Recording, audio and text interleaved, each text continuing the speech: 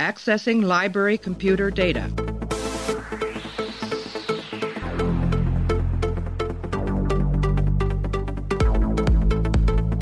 Out there are no saints. Just people. Hey everybody, welcome back to the show. We're continuing our run-through of Star Trek Deep Space Nine. Right now we're up to the penultimate episode of Season 6. It's called The Sound of Our Voice. Episode 25 of Season 6 aired on June 10th, 1998. This episode was written by Ronald D. Moore. Story credit goes to Pam Pietraforte, directed by Weinrich Colby.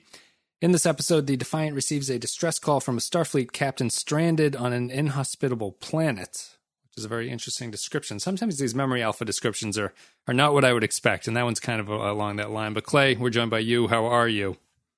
I'm good. They're on the Defiant, and everybody is salty. Salty?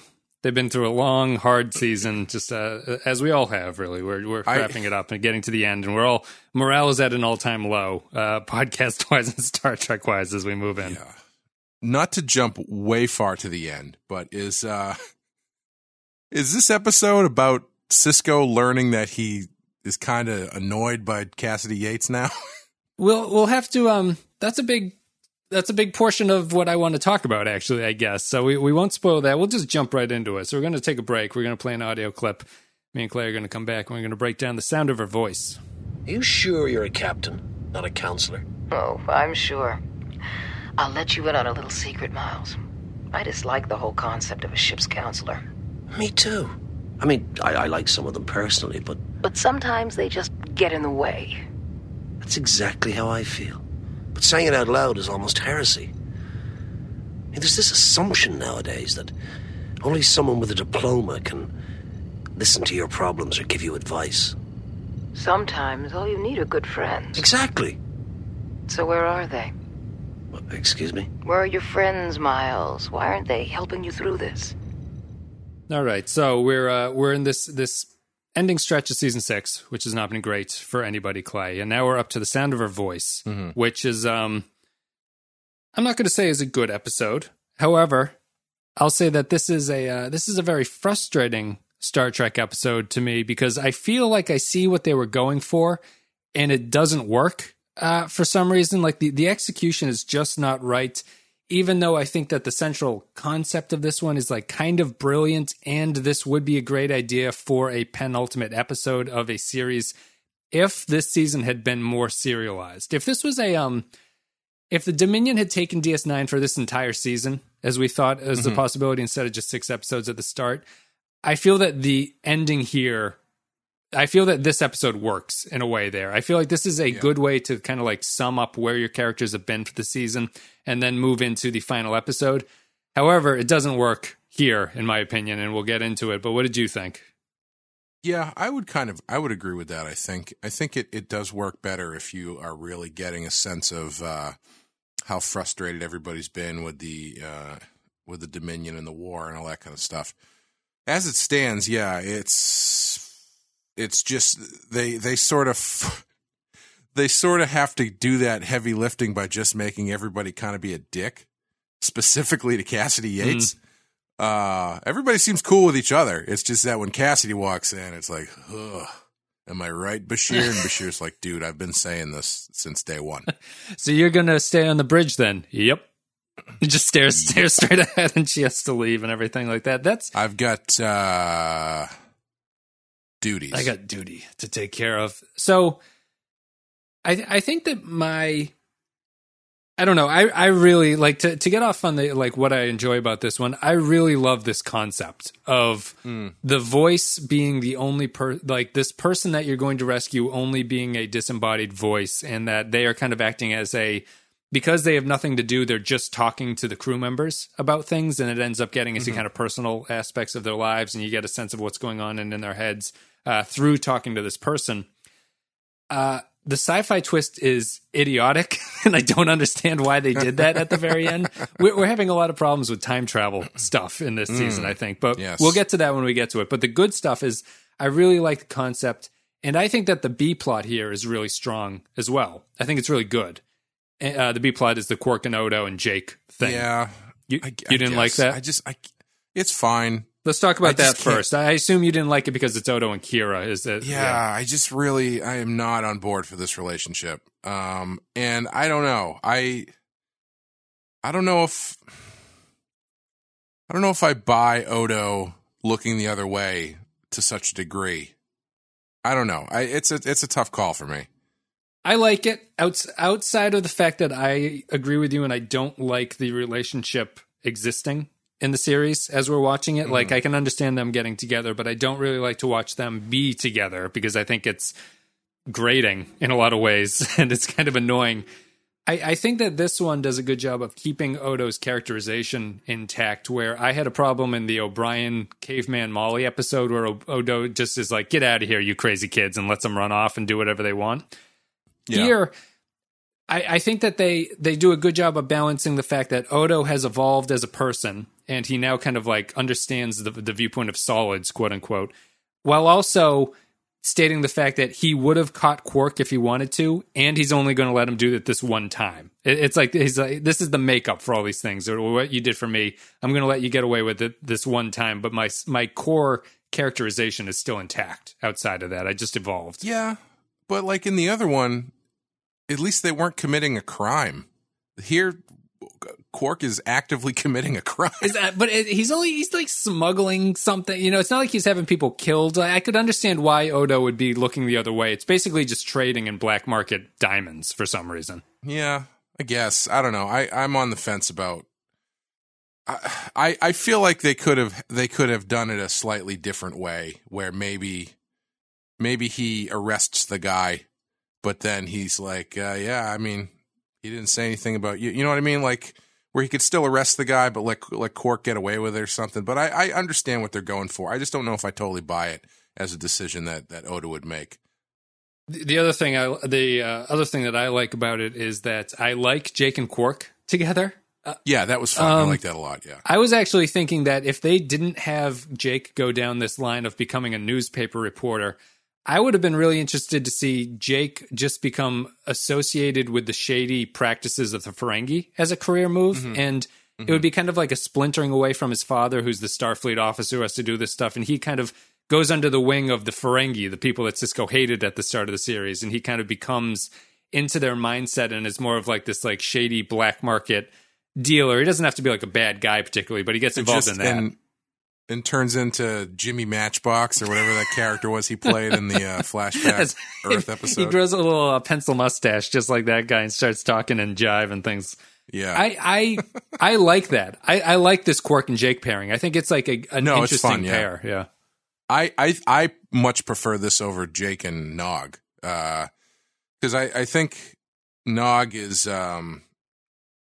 he's kind of grating, but I like the pairing of Jake and Quark because he's being paired with someone who is very confident in what he does versus Nog, who is not very confident. He's just like repeating shit that he's been told. Whereas Quark is a fully formed person and character. So they kind of having he's kind of graduated from child hijinks to more adult hijinks. Yeah.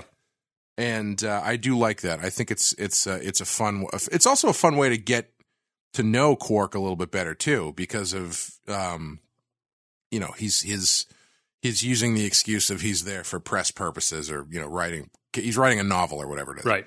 I think Quark wants to. Quark doesn't have a son like Nog or Rom. Nog and Rom have that relationship, so he seems like he would be eager to pass on his wisdom, which is what they're kind of hinting at here. And I think it's actually a good showcase for Quark, I think, because it portrays him as competent, and it's just like it's a nice different worldview from the rest of them. Like it's not particularly subtle or anything. He's just smuggling diamonds on the black market, basically. But he has a perspective that's really interesting to look at, and having Jake be there to sort of guide the vision and Quark directs him and how he goes about things. I think it's just really fleshes out both of the characters very nicely, as you say, because Jake's growing into adult problems at this point, and he's learning from Quark, who his father particularly wouldn't care for in that way and wouldn't see as a good influence on him. Yeah, and Jake is still innocent enough that you could probably get, if they keep pairing them up, you could get into some interesting ethical questions and stuff if they wanted to, if they're not just playing it for laughs. Yeah. Because, Quark does X, and then Jake's like, well, you're not supposed to do that. Why are you doing that? And then Quark's like, well, the third rule of acquisition is that you always take the third, blah, blah, that kind of stuff. Yeah. But why does that apply if you're on a deep space, that kind of stuff? I like it. I even like the Odo thing. I think I'll disagree with you. I think that this is the kind of characterization I would want to see from Odo at this point. I don't need to see their relationship where he's dating Kira and they're hugging each other and stuff like that. I even don't like the scene where Odo's busting Quark's balls and then Kira shows up and he's like, "Oh, my dear," and wraps his arm around her and they walk off. That's horrible. But yeah, I hope they swing it back the other way and we get to see more of Kira's side of this thing, because ever since they've gotten together, I feel like Kira has fallen off the map and she's just become Odo's girlfriend. Yeah. And that's the only way the only point of view we're getting from this stuff. And I don't really like that, because I really like Kira as a character, and I think that's unfair to do that to her. But I guess I can understand what you're saying. That at this point, I assume Odo knows what is a big deal and what isn't a big deal as far as the shady goings on of Quark. But I think that's why in my head I'm thinking like I feel like it would make a little more sense if there was a half measure for it, where it was like Quark gets away, but the other guy doesn't get away. So, that kind of, I don't know. Sure. But I definitely know what you're saying. Yeah. I would agree with that. I don't think it's necessarily destructive to have their entire deal go down or anything like that, because if Odo catches the guy, Quark doesn't get anything out of it. He would stop the deal at that point. Quark wouldn't necessarily get into trouble, but Odo doesn't reward him in any way for what he's done for him. So I think that they have to get away with the deal.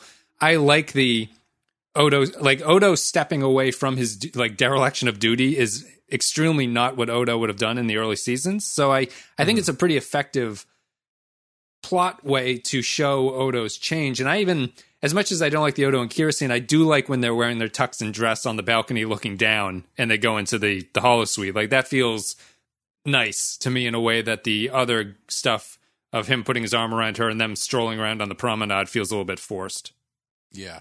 I also really liked at the end too, when after they do come in their formal wear and he's like, "Yeah, we're going to do it tonight." And they go up and Quark is like, I did it. Yeah. I beat him.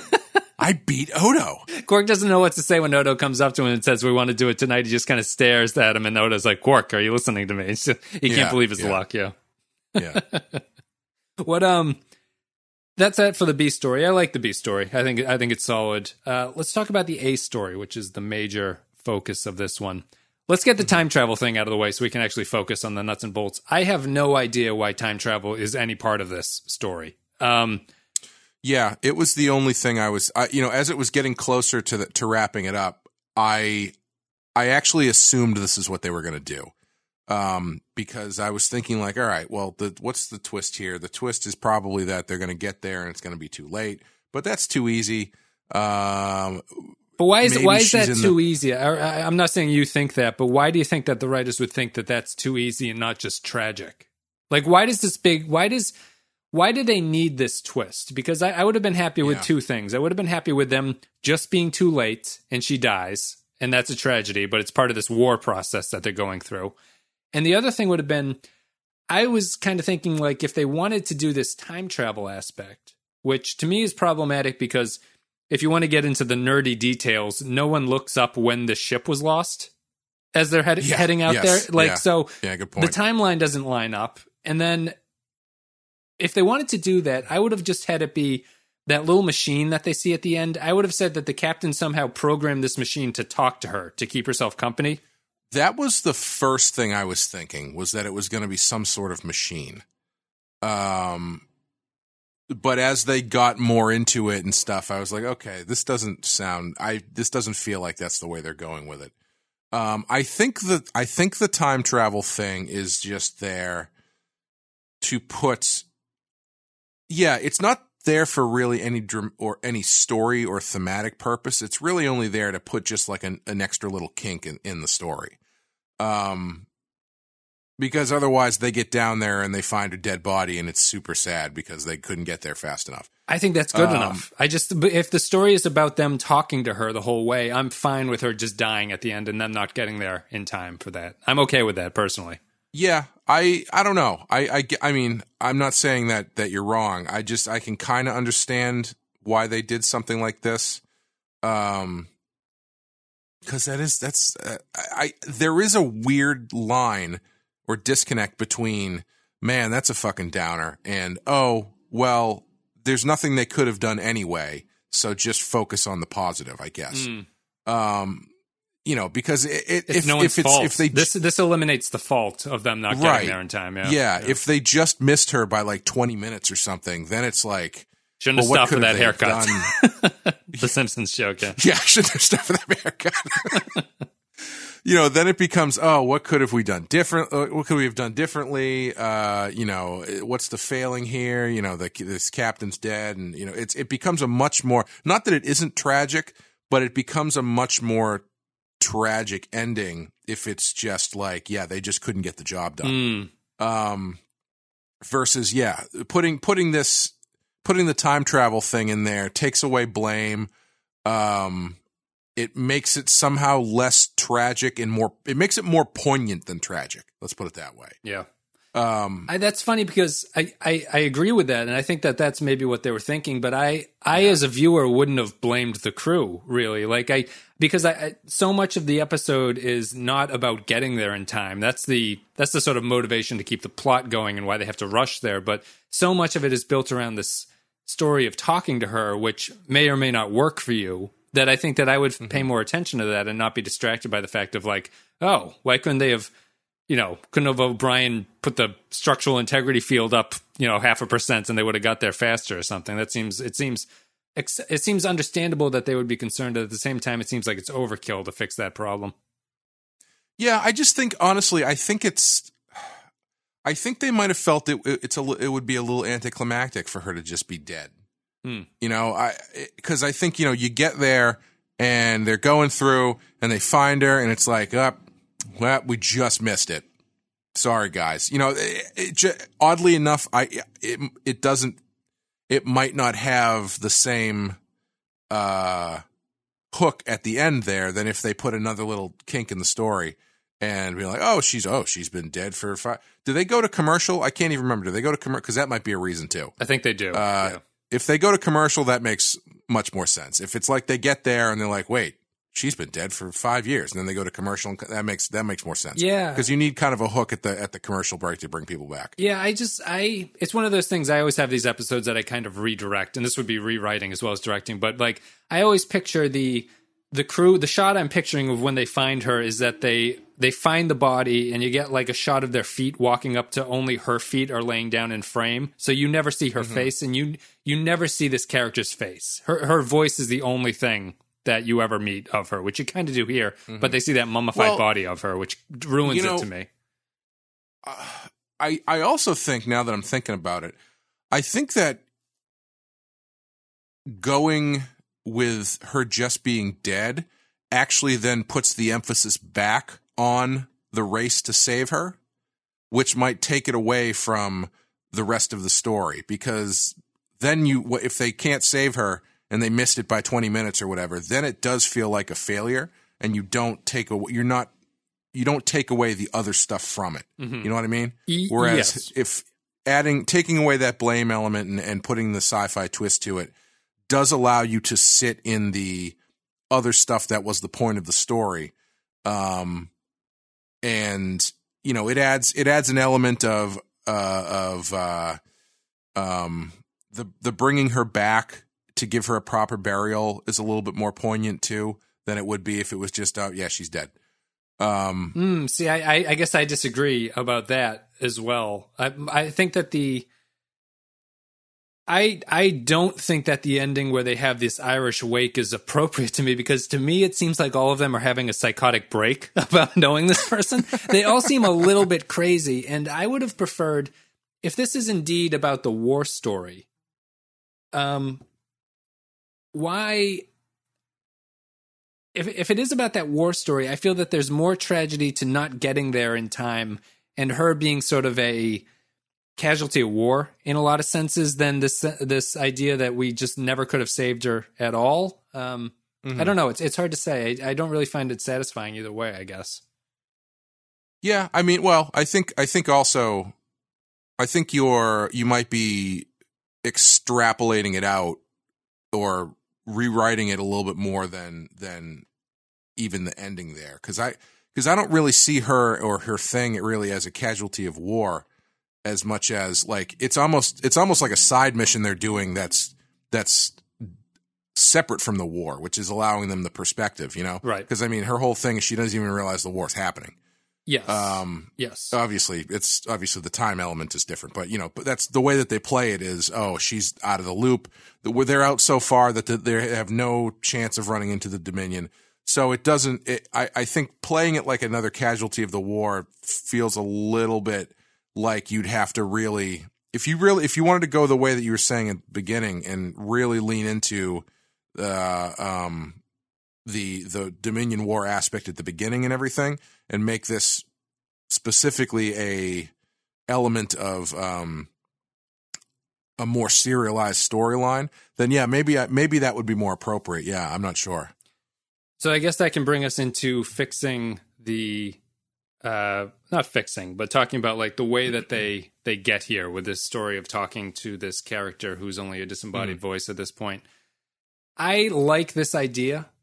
I think they had a problem where they tried to do it with too many characters. And I would have just focused on Sisko talking to her, because you were making fun of like the fact of like, what does Sisko think of Cassidy Yates at this point? I think that the problem is he doesn't have enough time to really formulate what he's thinking about here. And to me, it's about he doesn't want Cassidy to have the same experience that Jennifer had when she died because of the service in Starfleet. And like, that's why he doesn't want her on the ship and things like that. He never mentions this at all. So it comes across as he just doesn't like her anymore. And that's a big mistake. And I think that they water down the impact of the stories by having this character, the voice, talk to all of these people about all of their problems, because it almost seems like she's doing too much of that to everybody. And I would have been more believable if she had only connected with one person, and that would be Sisko in that case. And so, Yeah. well, and I think that a lot of the issue is that the problems feel kind of like they're made up for this episode because the characters have never voiced these concerns before. And I think in a more serialized season, and a season that was better built towards this resolution, I think this is a really effective ending. But as it stands, it feels like they kind of just made up these things, had too many of them talk to this character, and then it wraps up, and it feels like everyone is having this psychotic break where they feel closer to this person than they really should. I was kind of hoping when they cut to O'Brien talking to her when he was like mid-sentence, then he stopped. She was like, "So do you just don't like your family, do you?" They have some line about he's like, she's like, "Can you talk to any friends about it?" And he's like, "No." And I was like, well, it's weird the script doesn't say, "Do you have any family you can talk to?" But she does follow up on that later, yeah.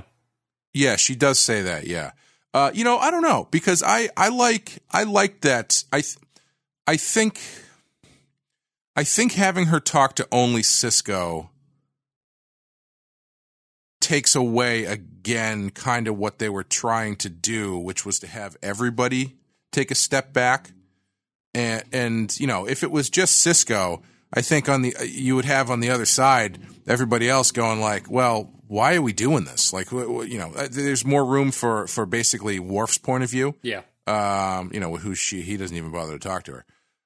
He gets an old Worf standby of being yelled, his idea is not taken seriously, which is a nice callback to TNG. Yes. Where he's like, we're all in danger, we should get the fuck out of here. And they say, no, sorry, Mr. Worf. Yeah.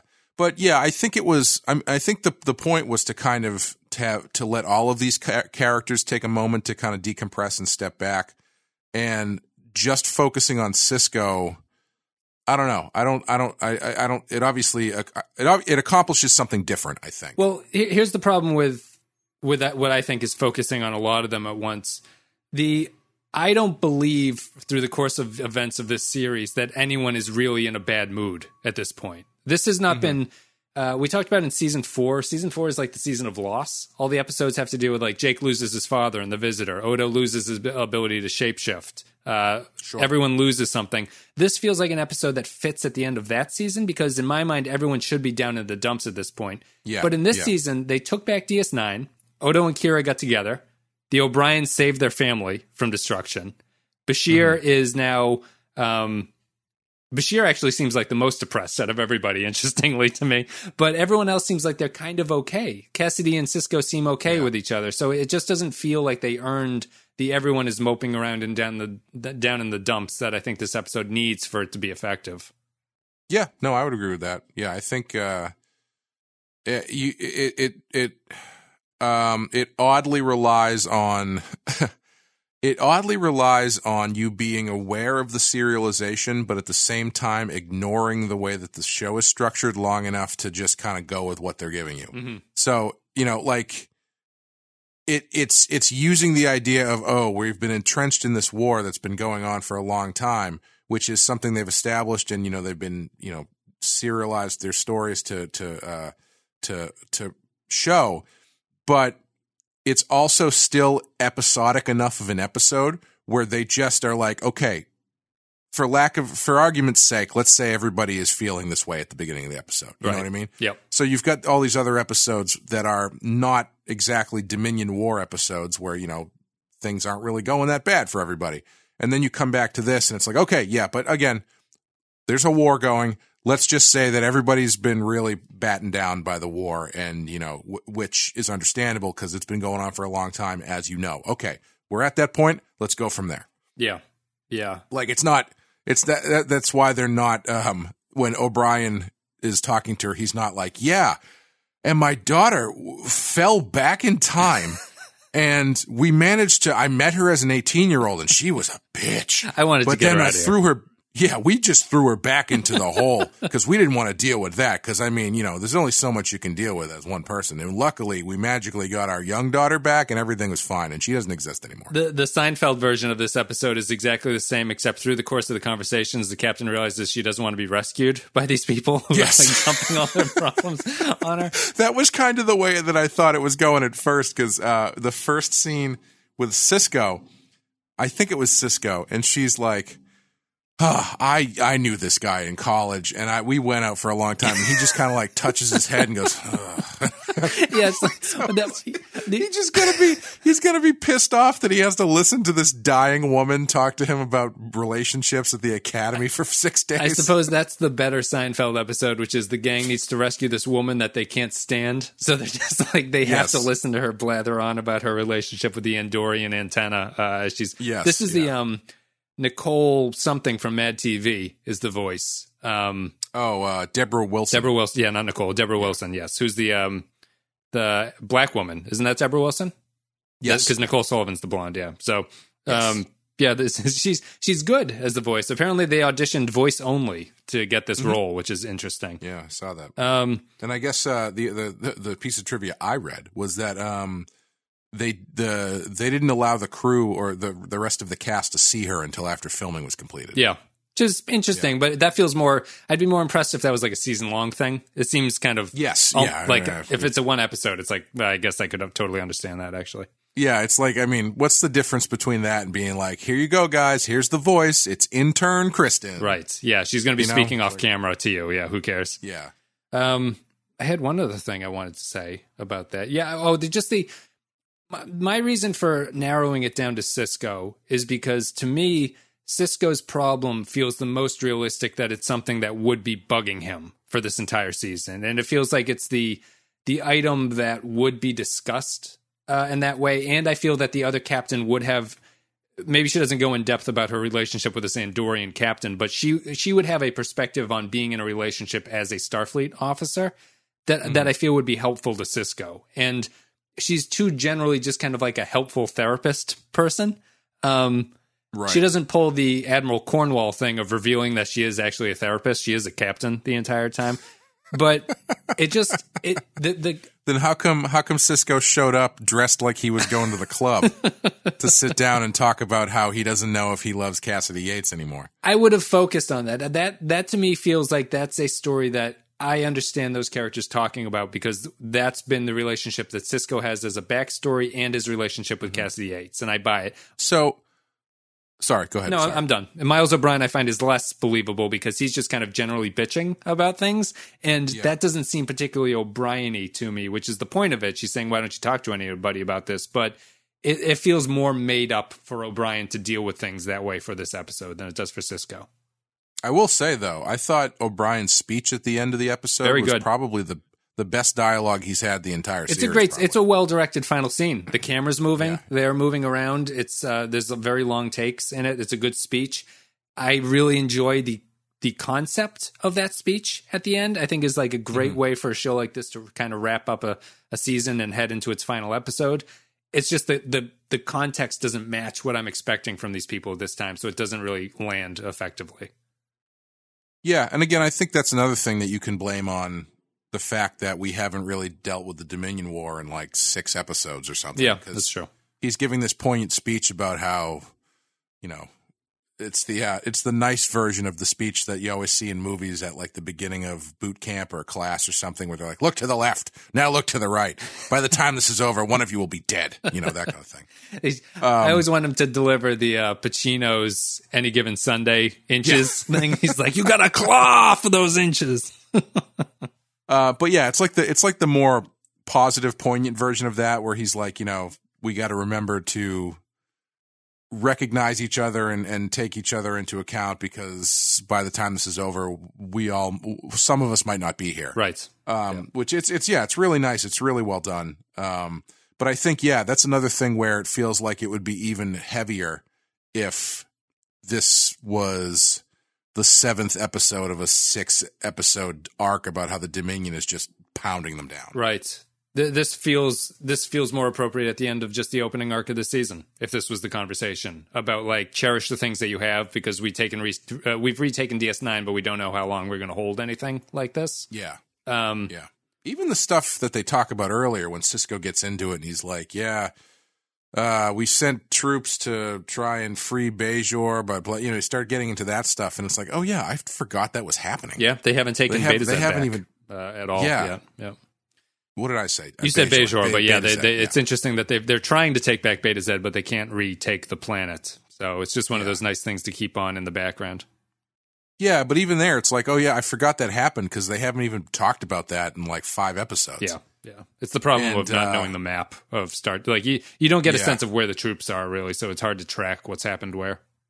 I also would be curious how this stuff played at the time, because we've watched 2 of these a week essentially, and it barely feels like the Dominion War is still happening, given the way that they've structured their season this season.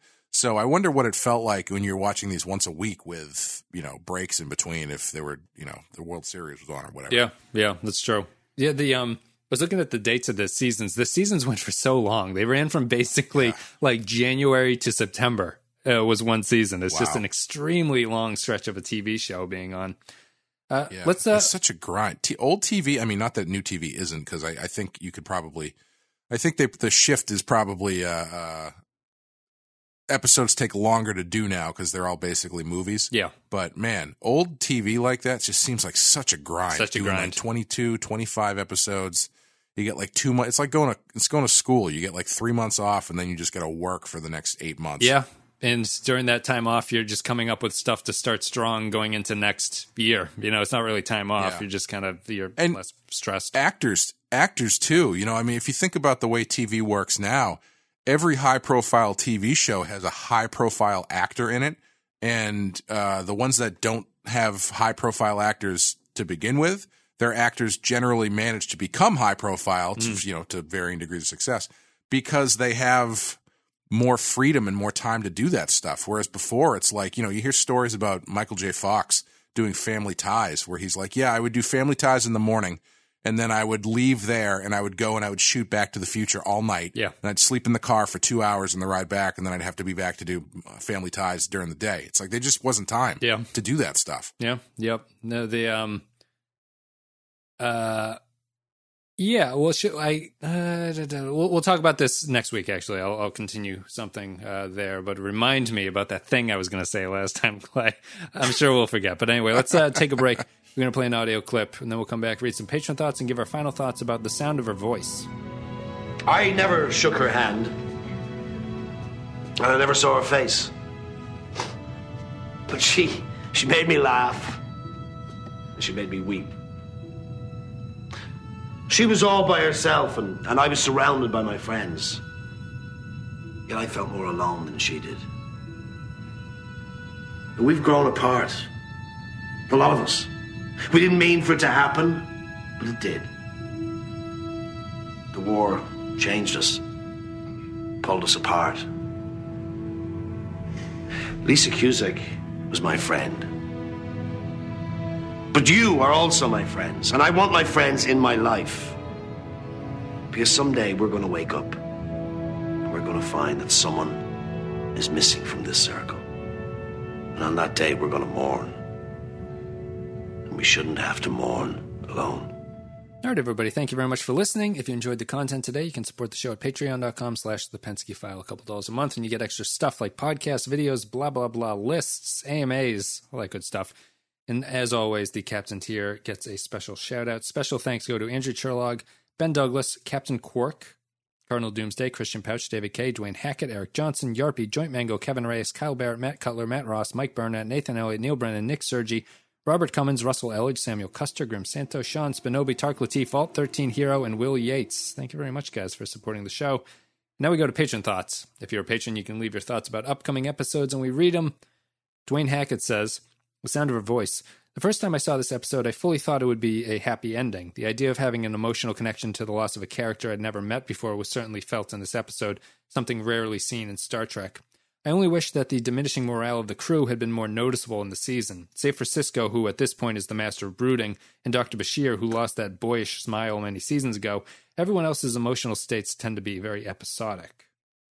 Also, I like that the thing that used to be a secret now he's just telling to disembodied voices, where they come back and she's like, "So, being a genetically modified human, what's that like?" Mm-hmm.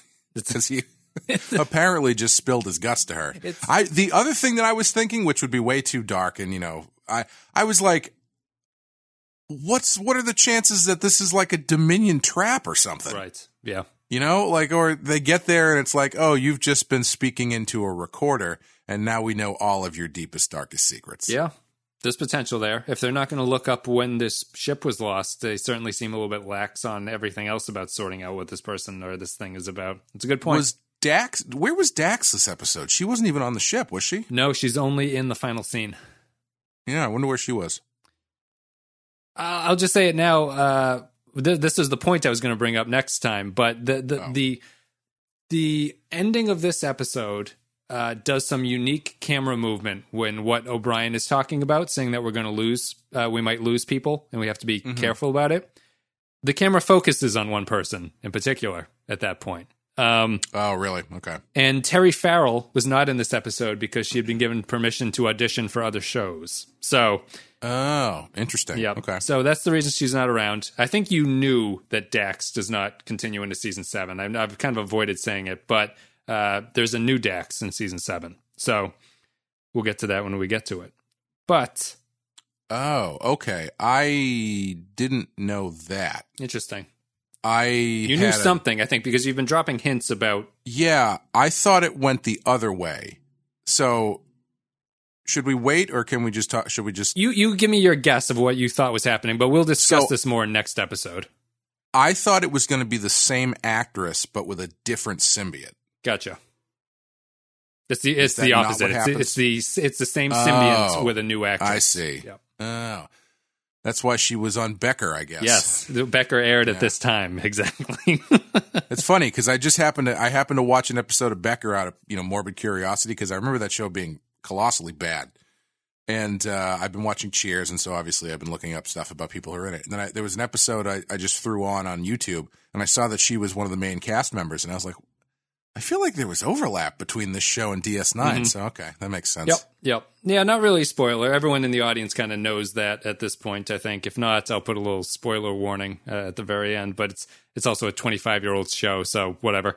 But yeah, we'll talk about that more in the upcoming episodes, but I did want to mention it just as trivia for this one because they're intentionally doing the ending there as a kind of meta send-off. Interesting. So we'll talk about that when we get to it. Samuel S. says, this episode has the same issues as the last couple. It's boring as hell. The longest trip to the fireworks factory the show has ever done. That being said, once the twist is revealed, it was slightly interesting, if not incredibly depressing as well. It's a 2 out of 5. Norman Buckwald says, I would have had Lisa Cusack leave a voice log to Sisko sensing that there may not make it to her on time with some further thought to all of our characters, final words of advice to each one, etc. This can be achieved with the connection being lost due to the distortion instead of her losing consciousness. It would have been a fantastic element for the characters in the episode. Otherwise, I have to say this is a good character episode, and it was a nice, quote, quiet before the storm type of feeling as well. I probably would rank this higher than most, but I would give this one a 4.5 out of 5. And yes, did you notice the obvious foreshadowing angle on Jadzia during the eulogy to Cusack at the end? So I would have read that anyway, Clay, and you would have been aware.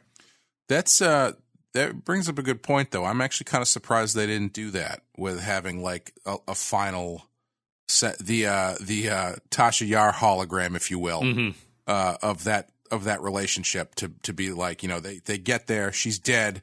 You know, I think that's the way they could have if they had missed her by 20 minutes. I think that's the way they could have. She leaves the final log as her final act. Yeah, and made it a little bit less depressing and keep that poignant thing they were going for. I think that would have been the way to do it. Yeah, I mean, the way that would have played out is at the wake they play that log, right? And she's talking to it, and I don't know if that's more or less satisfying to have that character. I think it makes sense for the episode, but I kind of like the O'Brien character or Bashir talking about it. I think they could have done it. I think they could have done it on the planet when they get her.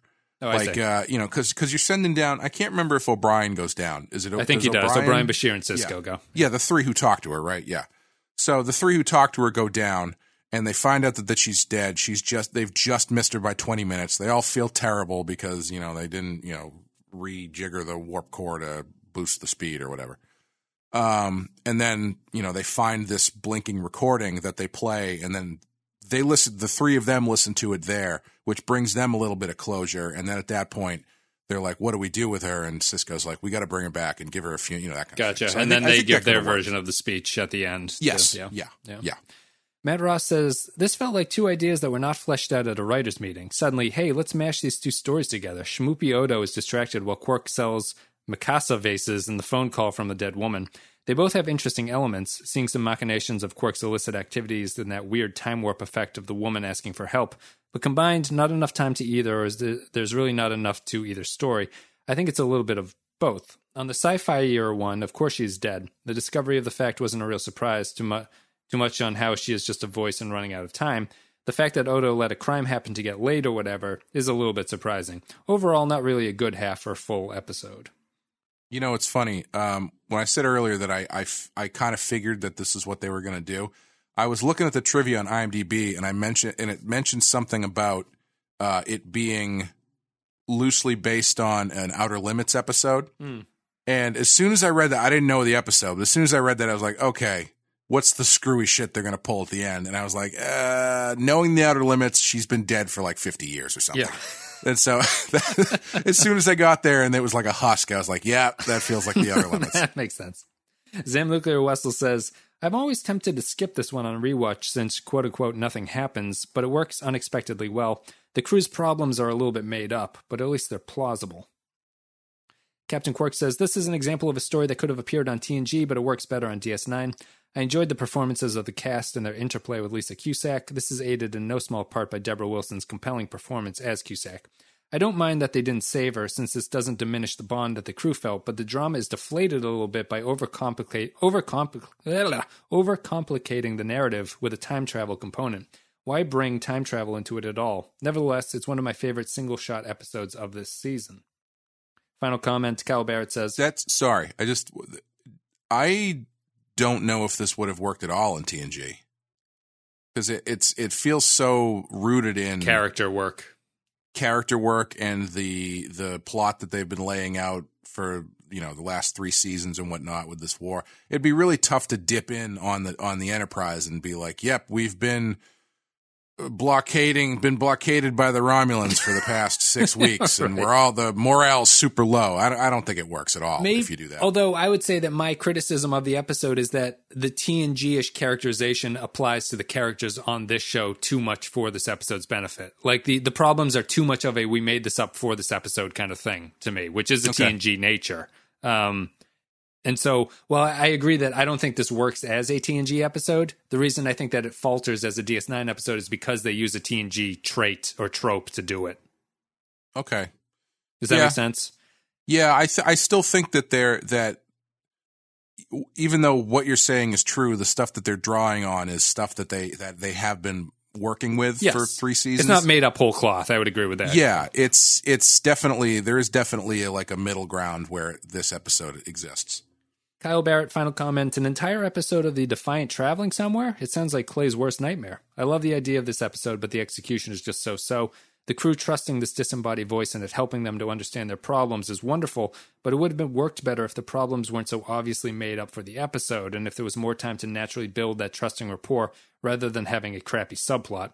I think the sci-fi... They didn't even ask her rank and number or any shit like that. Any identification remark? Yeah, they were just like, "Oh, she says she flew that ship. She must be telling the truth. Why would she lie?" They can't look it up, right? Like if they start asking for information, your next thing is, why don't they look this up and verify this and realize that they're 3 years out of date and none of her date. Like it's weird enough that during the course of all their conversations, no one mentions the date, kind of. When the captain would be like, "When did this Dominion War start?" They're like, "Oh, it started last year, 2557 or whatever year it is." And she's like, "What are you talking about? It's 20 blah, blah, blah." And they all go, "What's happening?" Here's a question. Does it make the episode any worse if they get that out of the way? Or I should say, does it make it not work if they get that out of the way early? If they reveal that it's a time travel problem? Yeah, or at the very least, they look up and they're like, "Oh shit, this ship has been missing for 5 years or 6 years or something like that." That doesn't necessarily break the story, because you either get it out of the way fully, and you're like, "Oh shit, how is this possible? This ship has been missing for 6 years. There must be some sort of weird time travel thing," or I don't know. Basically, you could still do that and still give them a glimmer of hope that they could save this person. Yes, because the time traveling captain would not realize that she's dead at that point. Right. Yeah. Right. Yeah. So she could be lost for, if she's saying like, "Oh, I crashed 5 days ago and I'm the only survivor and I'm the only one left." If they look it up and they're like, "This ship has been missing for 5 years," at the very least, they're like, well, maybe she hit some sort of temporal bubble and got rocketed into the future. That it's just a distraction, I think, from what is like. If that was happening, you would be too concerned with the mystery of why this is happening. No, 100%. I mean? Yeah, I think that's that is a problem where it's like the more you get into that, the more you get into that stuff, the more it's going to take away from what the point of the episode is. Definitely, yeah. But I do wonder if there is a elegant solution to what is essentially a plot hole, and I hate to use that word, but it's kind of what it is. Just don't make it time travel. That's the solution. It only comes down to that. I would have been fine with either the final log she leaves behind, they just miss her, or I guess that's the only solution. Like I just don't see what's gained by having her be dead. We discussed that we think it's just because they want to avoid the blame thing, but I don't buy that. Or make it less time. Do it have it be 4 days or something, instead of 5 years. You know what I mean? Yeah. Where it's like it's enough time that it's still freaky and weird, but not so much that it would be that crazy to look it up and be like, "Oh, that ship's been missing forever." I think you know what I mean? I personally like the machine as an artificial intelligence that she used to talk to herself, because that doesn't diminish what they get from talking to that thing, because it is that person. That would be my solution if you were not going to do any other thing. I would go with that. I think the time travel is just weird. I don't know. I don't like the machine thing because I don't know. There's something weird about I feel I feel like once everybody realized they were talking to a machine, I don't know if it would stick with them They as just much. leave her body there. They just kind of like walk out of the cave and Yeah. like, Yeah, and like they have that thing at the end where they have that big scene. It's like, oh, well, we're having this moment of togetherness because of what this, not this woman, but what the machine she was with told us to, to look into ourselves. It's just, it doesn't have the same, it works on probably more of a sci-fi base, but as far as like a emotional resonance, I don't think it would work that well. the machine can replace Dax as the character on the show. Kyle's final comments here. It seems to me you do not like your family, O'Brien. I think the sci-fi twist is Worf, I'm your wife now. I think the sci-fi twist is an unnecessary complication too, and it would work better if she'd only just died. But I like the final scene at the wake, and I buy that the brief relationship the crew had with Cusack did mean something to them. So in the end, the episode succeeded, just a bit clumsily. Good final comment. Thank you, patrons, for leaving your thoughts. Clay, what are you going to give The Sound of Her Voice, the penultimate episode of season 6? I was interested by the votes. We got a 2 and a 4, a 4.5. 4.5, yeah. Yeah. I think the comments capture my feeling about it. Yeah. I think there's a lot of good in this. Maybe good concepts that are not particularly executed very well, but I really like the idea of what they were doing. It's just as an episode of TV, I think it falls a little bit short. So for me, this is like definitionally a 2, how I think of it. It's just it's a decent idea that has some problems with it.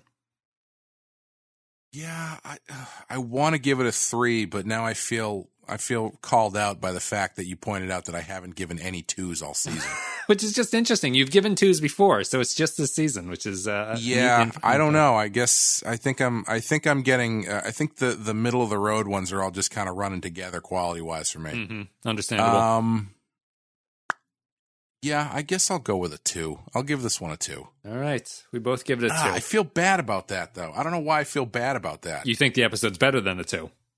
I think I do. I think it's It's fine if you want to give it a 3. It can have that little bit of being the season that Clay never gave anything a 2, which is a nice little badge of honor to wear. Yeah, I'm going to go with a 3 because I think it. I don't know, 2.5, low 3. Flip a coin. It'll be either one of those. I'll flip a coin when this is over and let you guys know. So Clay gives it either a 3 or a 2. I'm going to give it a 2. I like it though. I'd rather have episodes like this than Time's Orphan. So that's the thing. Is like I thought it was decently done, and I thought it was fairly interesting. It didn't make me roll my eyes like some of the other ones have, but I don't think that it's all. I think there's a better, as we kind of hashed out. I think there's probably a better episode in there. Yeah, maybe that's the definition of a 2, I guess. That's mine. Yeah, I'll go with a 2. We're both giving it a 2. Write it down. So, guys, thank you very much for listening. If you enjoyed the content, social media links are all down below. Twitter, Facebook, Discord. You can join the Discord, join the conversation. Patreon.com/The Penske File if you want to support the show. It's much appreciated. And then there's a Teespring link if you want some T-shirts. You can get the Long Way to Go for a Ham Sandwich shirt, which is up there. That's it. Has anybody bought one of those? No, I don't think so, which is unfortunate because I like it. But maybe I'll buy it for myself. Clay, do you have anything you want to say before we sign off? No. I'm out of things to plug at the moment, I think. We're done. The disembodied voice that is Clay is going to sign off now. I'm driving over to find your dead body. I've been done with this podcast for 5 years. All right, so Clay, this episode is going to post on September 13th, 2019. What? Wait. Who's the president right now? You're not... I think I'll just go out without an answer on that. That's excellent. So, guys, thank you very much for listening. We will see you next time with the final episode of Season 6. It's Tears of the Prophets. See ya.